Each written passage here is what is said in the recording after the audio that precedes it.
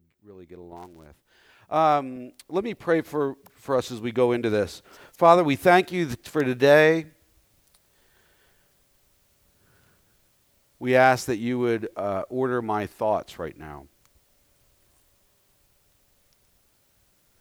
We ask that you would cordon off this space, that you would clear it of anything that would bring confusion to us, anything that would bring cloudiness to us, any feelings of bitterness or anger or unforgiveness or all those things, or just errant thoughts that pop into our heads, or whatever it is that would keep. We pray that you would keep all those things out, and you would speak clearly to us, all of us, even me who is babbling up here. Father, I pray that you would speak to me as well. I pray that we would all hear your voice through your word today, and that we would glorify you by how it affects us and changes us. And in Christ's name we pray. Amen. So if you were here last week, you would have heard me say the same thing I'm about to say. This series is on the heart of worship, right? The heart of worship. That's what it's called, right? Addressing the need to love God and love others as we sort of live out this daily attitude of grateful worship of what's been done to us or given to us in Christ. And we said that the way that we live reveals, what we value most. That God calls for worship of our entire being when we read the scriptures, and what we do in life reflects our worship of Christ, or maybe not, right? We said last week that worship is all-encompassing gratitude, that it overflows out to others around us, right? So last week we began to look at Mark chapter 12, where Jesus is asked, what is the greatest commandment, if you remember that? And he answered that with giving the Shema of Israel in Deuteronomy 6, Leviticus 9, these chapters. And he states that he stated that worship means to love God with all your heart, with all your soul, with all your strength, with all your mind, and a love, like I said, that overflows to others practically, in a very practical way, reflecting God's heart and how we are living before others. So my proposition to you today is not unlike that. It's basically that to love others means that we have learned who we are in Christ. I think that's an extremely important point. And then how others fit into this plan, or his plan, God's plan. And as a result, that our actions towards others point to our heart of worship, our true heart of worship. And today we're going to look at two passages leading us deeper into this thinking or this understanding. And let's begin today. If you want to turn to page 69 in your pew Bibles, it's Matthew chapter 5, verses 13 through 16. So page 659, Matthew 5, 13 through 16. I'm not going to put these verses on the screen because I want us to get used to opening our Bibles, right, and actually reading for ourselves. So we're going to take these concepts one at a time, because he uses two illustrations here, salt and light. And he says, you are the salt of the earth, but if the salt loses its saltiness, how can it be made salty again? It is no longer good for anything except to be thrown out and trampled underfoot. Now, I want to stop there for a minute and just say that this tells us three things. You may think it doesn't, but I think it does, and I'm going to explain that. But it tells us three things. It says basically that due to who we are in Christ, right, that we've become a preserving influence on others, on the world, right? And secondly, that influence is effective through a worshipful life that is reflective of holiness and purity, that reflects God, his heart, right? And that life should not be diluted or polluted, right? Now, salt for us mostly has to do with how our food tastes, right? My mom is an old Southern cook sitting over there in the sunshine, and she uses quite a bit of salt. She's a salty cooker, and I like that. I love the way my mom cooks. It's nice, but it usually is just for us like taste. But to the original readers, they thought of it not only as taste, but food preservation. Sorry, I was going to say preparation. Preservation, right? So they didn't have an not air conditioners, refrigerators. God, I can't even think straight this morning. But anyway, verse 13 can be sort of a confusing verse. You know, and we want to address that first because you might read that and you might have this like a little startling feeling where you say, oh, God might throw me out if I don't produce something. If I don't do things, if I don't do my good works well, he might just throw me out, right? But, as if there's a tie with that verse, with salvation, gaining salvation, keeping salvation, earning salvation, with the good works that we do, right? Or the losing of my salvation. But let me reassure you that it has nothing to do with the assurance of your salvation or the earning of your salvation. It just doesn't. But it has everything to do with the effectiveness of our witness, of our life as this preservative thing as a result of our salvation. Now, Scripture teaches that good works follow salvation, right? They never precede it in a sense. They are a grateful response in worship before God. Never do we earn our salvation by our good works, right? It says in Ephesians 2, 8 through 10, for it is by grace you have been saved through faith, and this not from yourselves. It is a gift of God, not by works, so that no one can boast, right? For we are God's handiwork, created in Christ Jesus to do good works, which God prepared in advance for us to do. So our faith, our salvation is a gift, and it's not by how well we live our lives or anything like that, but as a result of being saved, we respond in gratitude in living out the gospel of Christ in our lives. Jesus is not stupid. We know that. Jesus knows that salt can't lose its saltiness. It just can't, right? Even if it's unused for a long time, it's not like something that goes bad, or whatever. His expression refers to salt being diluted or mixed with other substances so that it's to the point that it's ineffective or it's undesirable, right?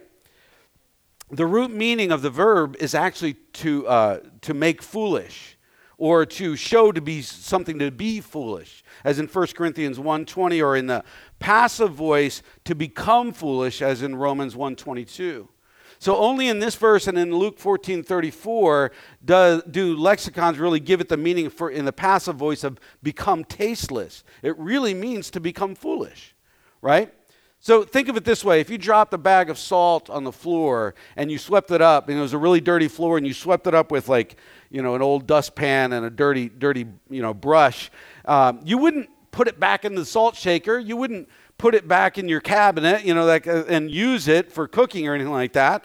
It's still salty, right? It hasn't lost its saltiness, but the impurities make it unsuitable for its intended purpose, right? Maybe some of you would use it, but I wouldn't, right? I'd throw it away. You can't wash it, right? Salt dissolves, and all you're left with is dirt and debris, right?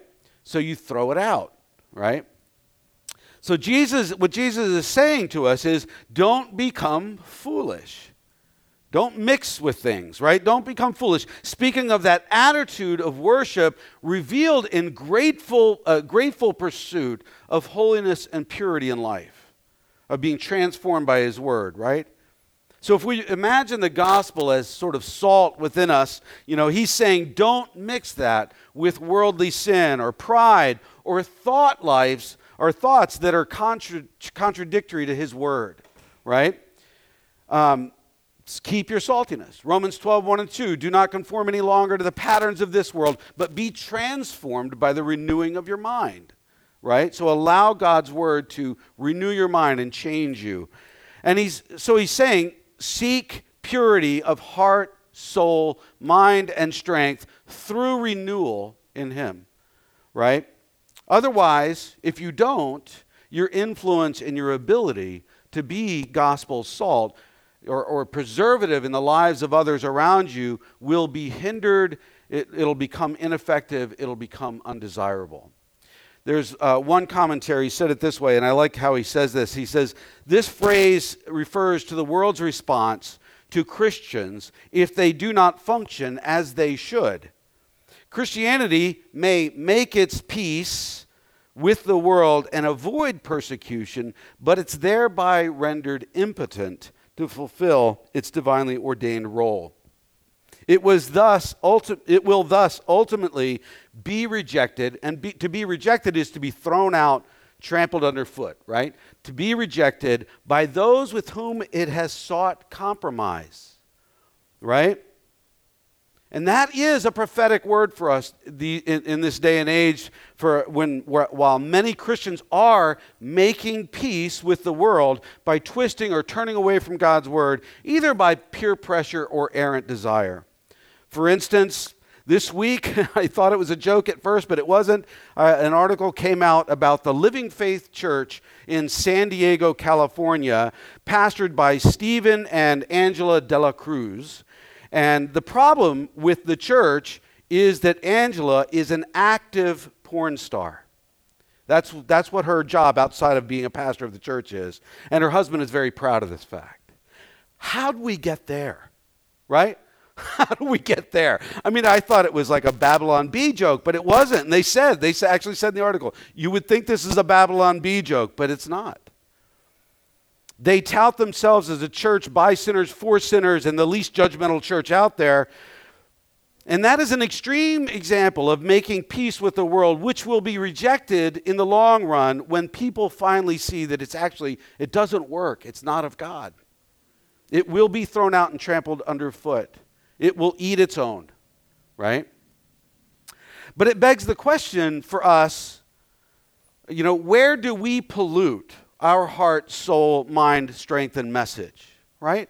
And that's just something that we should constantly be churning around in our hearts as we think through life. Then Jesus gives this image of us being light. Again, right there in Matthew 5, you are the light of the world. Verse 14, a town built on a hill cannot be hidden. Neither do people light a lamp and put it under a bowl. Instead, they put it on its stand, and it gives light to everyone in the house. And in the same way, let your light shine before others, that they may see your good deeds and glorify your Father in heaven. So we have pure salt and pure unhindered light. These are the two images that he's using.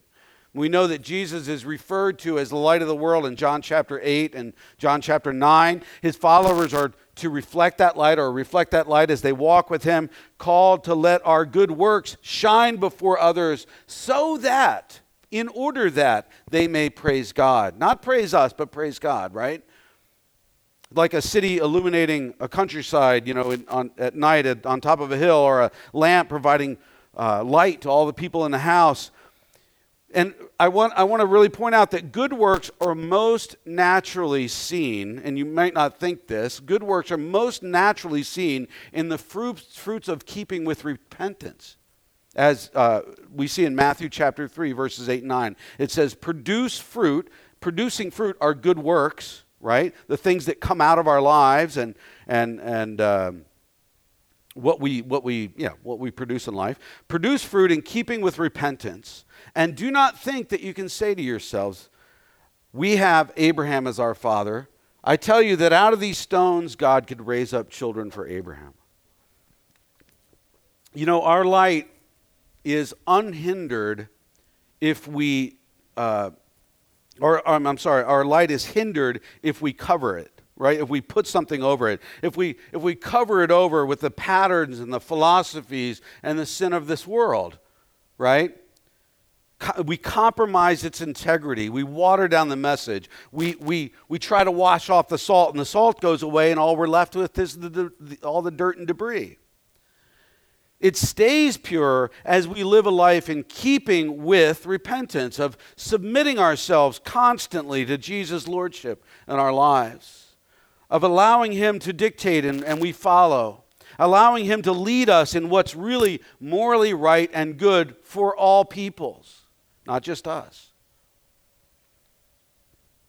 all these conversations, right, if you remember, are with the religious law experts, right? These guys who were high up in the faith, and they took pride in their position as descendants of Abraham, that lineage, like, I'm a Jew, my whole lineage is this. And we could also sort of take pride in being called Christians, wearing that label.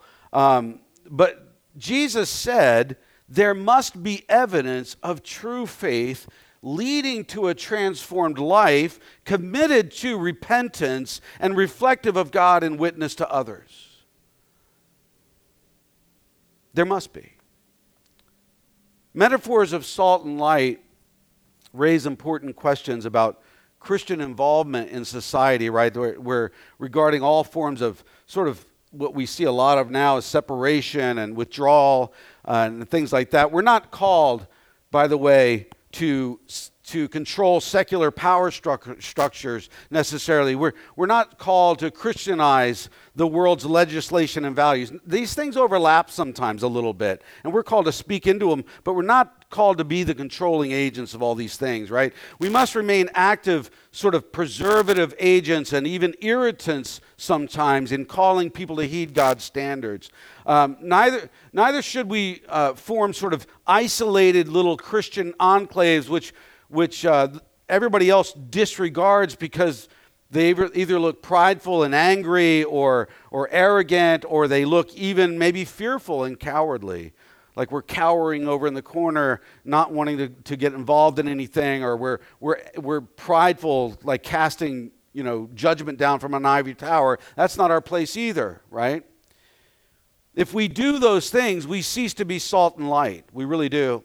We're salt and light when we worship God in all ways, when our focus stays on Jesus, humbly walking in and proclaiming truth with sincere, loving conviction, deep conviction on ourselves. In other words, conviction of not only words, but that it has changed our lives as well, right? So we cease to be people of light if we cease to live in constant repentance of our sin and our pride. Right? If we politicize our message, aligning it with any party, or when we allow the world to define morality instead of God defining morality from His Word, when we refuse to speak truth into someone's life out of fear of man, we're afraid of the reaction, or when we don't speak truth since we care more for another's sensitive nature rather than the eternal good of their soul, right? We avoid those conversations for that reason as well. Loving worship of God precedes the love we show to neighbor precisely because He is the source of all goodness and love, not the other way around, right? So worship is a response of love and of gratitude for God shown in a transformed life full of salt and light. It's who Jesus is, and it's who we are in Him, which drives our worship of Him and then our witness towards others in the good works that we do in this world. Grateful worship of God with our entire person leads to us listening well to God, to what God wants for other people in our lives around us. As we live in this state of grateful worship, God opens our eyes and our hearts to His desire for the people around us, right? God intends the church to care for one another. We see that in Acts 2 and 4. But He also intends for these deliberate actions to move out towards our neighbors, right? And we see that in Acts 9 through 11. Jesus intended His followers to be salt and light, right? Visible and engaged with the world in a preservative and illuminating way, commiserate with the true worship as the greatest command to love God with all your heart, soul, mind, and strength, and to love your neighbor as yourself. And with that in mind, let's go to Luke chapter 10, verses 29 through 37. 37, page 708 in your pew Bibles. Luke chapter 10, starting in verse 29. We'll get there in just a second as you turn there. But here in this passage, Jesus is again questioned by an expert in the law, and he's asking, how do I obtain eternal life? Like, how do I get there, right? And Jesus asked, well, what's written in the law? What do you see? How do you interpret it? What do you think about it? What does it say to you? And the guy answers, again, with the Shema of Israel, which Jesus has already stated is the greatest commandment, right? But Jesus then says, do this and you will live, right? And again, the question becomes, is eternal life to be earned through behavior? If you're just reading this and you don't really understand it. But you have to understand that Jesus is driving home that to love God with all your heart, with all your soul, with all your mind, all your strength, isn't just adopting a new code of behavior. It's not that shallow. Rather, it is a dynamic spiritual life or relationship with God that affects all aspects of our lives. We can't compartmentalize God. We often say at 6-8, everything is spiritual, and that's true, from making your bed to coming to church. Everything is spiritual. Gratitude for who we are in Christ sort of ignites a passion of loving action and holiness and purity, transforming behavior in the Christian, right? Transforming our lives. The worshipful sort of love and gratitude towards God leads to practical, real love of others around us. But for a Jewish expert in the law, the natural question right at that moment when he's having this conversation is, who's my neighbor? Right? Who's my neighbor? Which he does ask in verse 29. That's where we start. It says, but he wanted to justify himself. So he asked Jesus, who is my neighbor?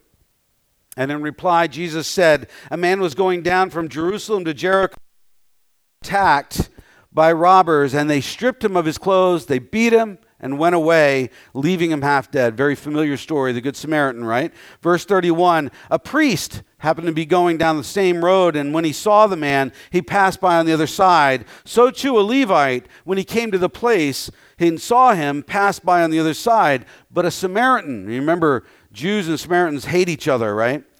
But a Samaritan, as he traveled, came where the man was, and when he saw him, he took pity on him. And he went even farther than just taking pity. Listen to it. It says, verse 34, he went to him, he bandaged his wounds, pouring on oil and wine. Sounds kind of nasty to me, but I guess that was a good thing back then. But then he put the man on his own donkey, brought him to an inn, and took care of him. And then the next day he took out 2 denarii, which was 2 days' wages. It's quite a bit of money, right? And he gave them to the innkeeper. Look after him, he said, and when I return, I will reimburse you for any extra expense that you may have. Which of these 3 do you think was a neighbor to the man who fell into the hands of the robbers? And the expert in the law replied, notice he doesn't say Samaritan. He doesn't want to bring himself to say a Samaritan, right? But he said the one who had mercy on him, right? That's how he answers. And Jesus told him, go and do likewise, right? So Jesus follows this man's original question with a parable and then a final question which challenges the guy's overall intent, right? And he ends by asking, who was the real neighbor? Who's the neighbor? And he doesn't actually answer the man's question, but he invites the guy to answer it for himself, right? Although according to Jesus, we understand, anybody can see that there is a right answer, right? He can't just come up with any answer. There is a right answer. And we know that that steep descent of 17 miles through rocky terrain and this desolate sort of empty rocky area connecting 2 wealthy cities offered ample opportunity for bandits. When we used to drive in Sumatra up the Trans-Sumatran Highway, which was basically just a little tiny road, at night it was very dangerous. They would drop palm trees over the road to stop your car and then rob you by knife point and stuff like that. So these places do get dangerous, right? And his audience, though, as he's telling this story, would automatically assume that this unidentified traveler was going to be Jewish. That's who they would assume it was. And you remember in Leviticus 19:18, the neighbor is the one to be loved, right? That's what the scripture says. And in this sense, this neighbor in the story should be the wounded man. But know that typically, Jews interpreted neighbor to be only other Jews. They definitely wouldn't have applied that to Samaritans, right? But Jesus here expands their view, expands the way they're seeing the world around them, and he pushes the neighborly relation actually to be reciprocal, right? So a Jewish audience would regard it as humiliating to receive such extravagant love from a Samaritan because they hated them, right?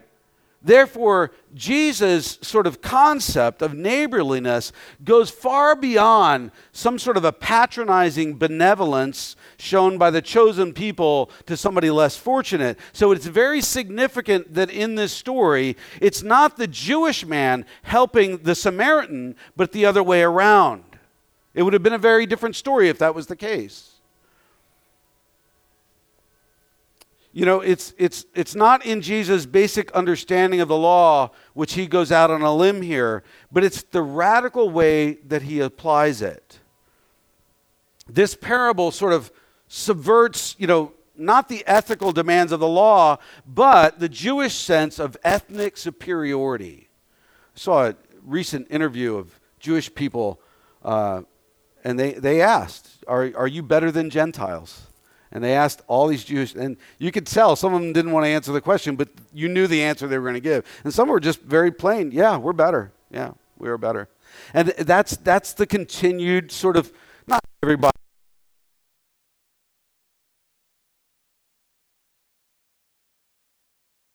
In all these details, this parable isn't primarily a call to universal benevolence as we might think, but it's really a challenge to social and ethnic stereotyping. It's a challenge to racism, right? So for a Jew to be kind to a Samaritan, right, if it was the other way around, that might be unnatural for him to do, but it was still, such an act could sort of afford this smug, sense of superior goodness in him. But to receive unconditional love from a Samaritan would really take this Jewish guy way out of his comfort zone. It challenges the basis of Jewish identity as the true people of God. This parable, properly understood, is one of the most powerful challenges of racism in the Bible. By the way, I've never understood how anybody could come up with a racist idea from the Bible. God creates all peoples, all different, and then he calls us to go reach each other and tells you to love everybody. How do you get racism out of that? You got to want to get it, right? You got to want to twist it, right? It's just not there. It's not there. And this is one of the most powerful challenges to it. He's saying, you guys aren't even close, right? You're not even close to following the law of God as you want. Loving God means loving and receiving love like a neighbor from even those people that you would normally hate. He's just put everybody on equal footing with the Jews. No wonder he was kind of unpopular, right? Let's recap with what we've learned so far. In Christ, we've become a preserving influence on others. We've become salt. That's not an arrogant statement, because it's not us that it actually is. It's the work of Christ through us that is a preserving agent. That influence is effective through a worshipful life that is reflective of holiness and purity. It is pure light. Thirdly, that holiness and purity must not be diluted or polluted, or it loses its effectiveness, right? It becomes polluted when we disagree with God in heart, soul, mind, and strength. It's naive to think that sin is just a few sort of base actions like cheating on my wife or something like that. It's also shown in errant thought in my head or in errant attitude in my heart as well. It's shown in my pride, right? And now we learn that worshipful love trumps feelings and natural affinities and even personal desires. That it crosses social and ethnic boundaries.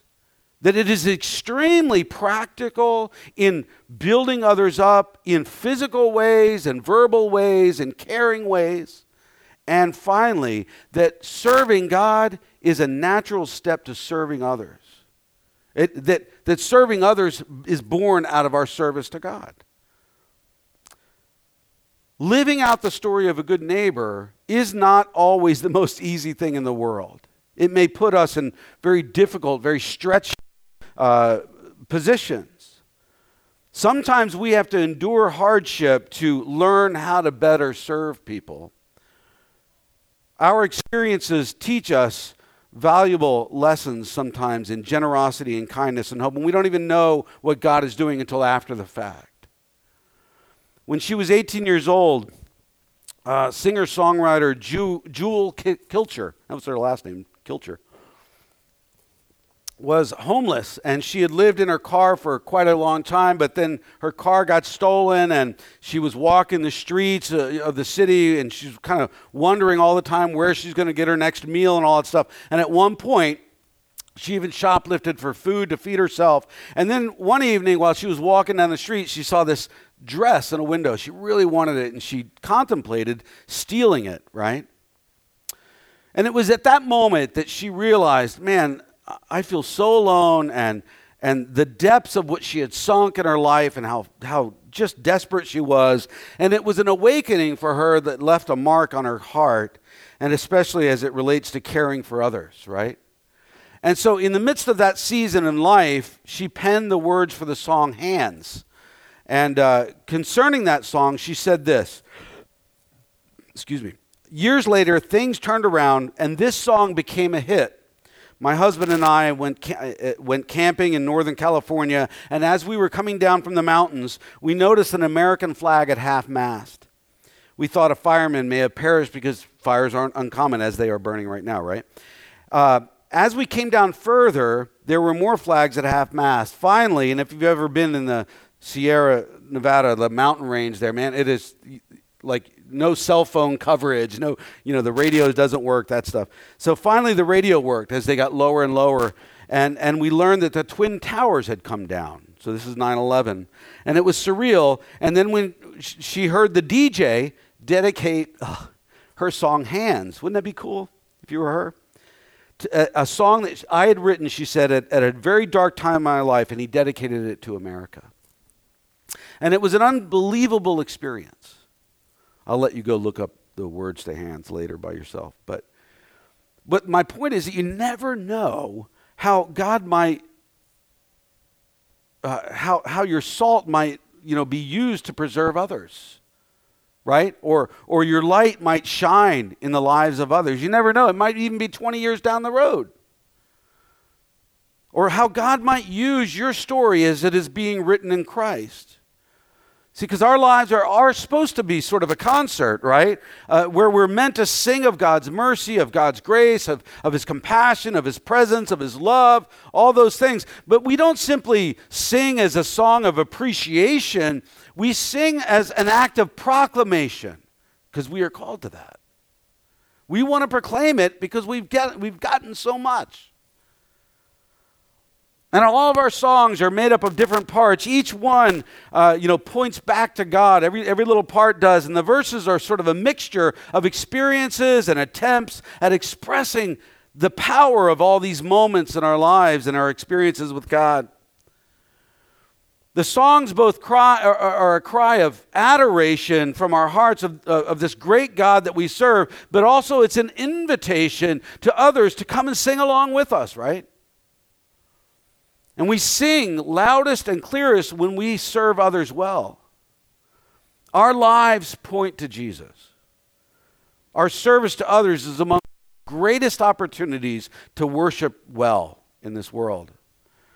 Which is why it is imperative to know not just the lyrics of the gospel, in other words, the intellectual bits and pieces of it, but to also know the melody of it, the love behind it, the grace behind it, the mercy behind it.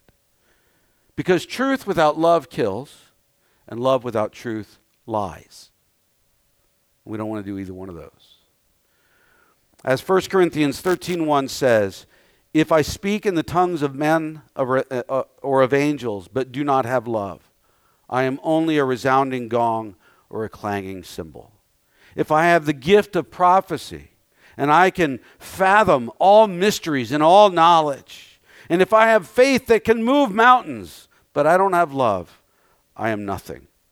If I give all I possess to the poor, if I give over my body to hardship that I might boast, but do not have love, I gain nothing. I am praying, personally, I am praying that my bank of love and compassion would just be filled up. Because sometimes it's difficult, right? Sometimes it is difficult. But it is exciting to be able to show the love of God for others. And we have to be intentional and attentive to the needs of others around us so that we can serve them as God intends. One thing we talked about, and I thought it was a brilliant idea this week, is just going through our list on our church management software and then taking 10 people a week and calling them and saying, hey, how are you doing? How can we pray for you? That's very attentive. That's thoughtful, right? I thought that was a great idea. Let's end with a communal reading of Romans chapter 13, verses 8 through 10. If you want to read from the screen, I'm pretty sure it's going to be up there. So why don't you stand up and just follow along with me, read along with me as I begin. Ready? Let no debt remain outstanding. I can't hear you. Let no debt remain outstanding except the continuing debt to love one another. For whoever loves others has fulfilled the law. The commandments, you shall not commit adultery, you shall not murder, you shall not steal, you shall not covet, and whatever other command there may be are summed up in this one command: love your neighbor as yourself. Love does no harm to a neighbor. Therefore, love is the fulfillment of the law. Amen? Amen to that. Have a seat. Let me pray for us. Father, we thank you that you are King of kings and Lord of lords, that you have called us to this, that you have filled us with this, that you have empowered us with these things, and we are willing to go through whatever is needed to see others know you, experience you, to be able to pour back out what you have done to us or for us is a very powerful thing. And we ask that you would show us how to do that really, really well. And in Christ's name we pray. Amen.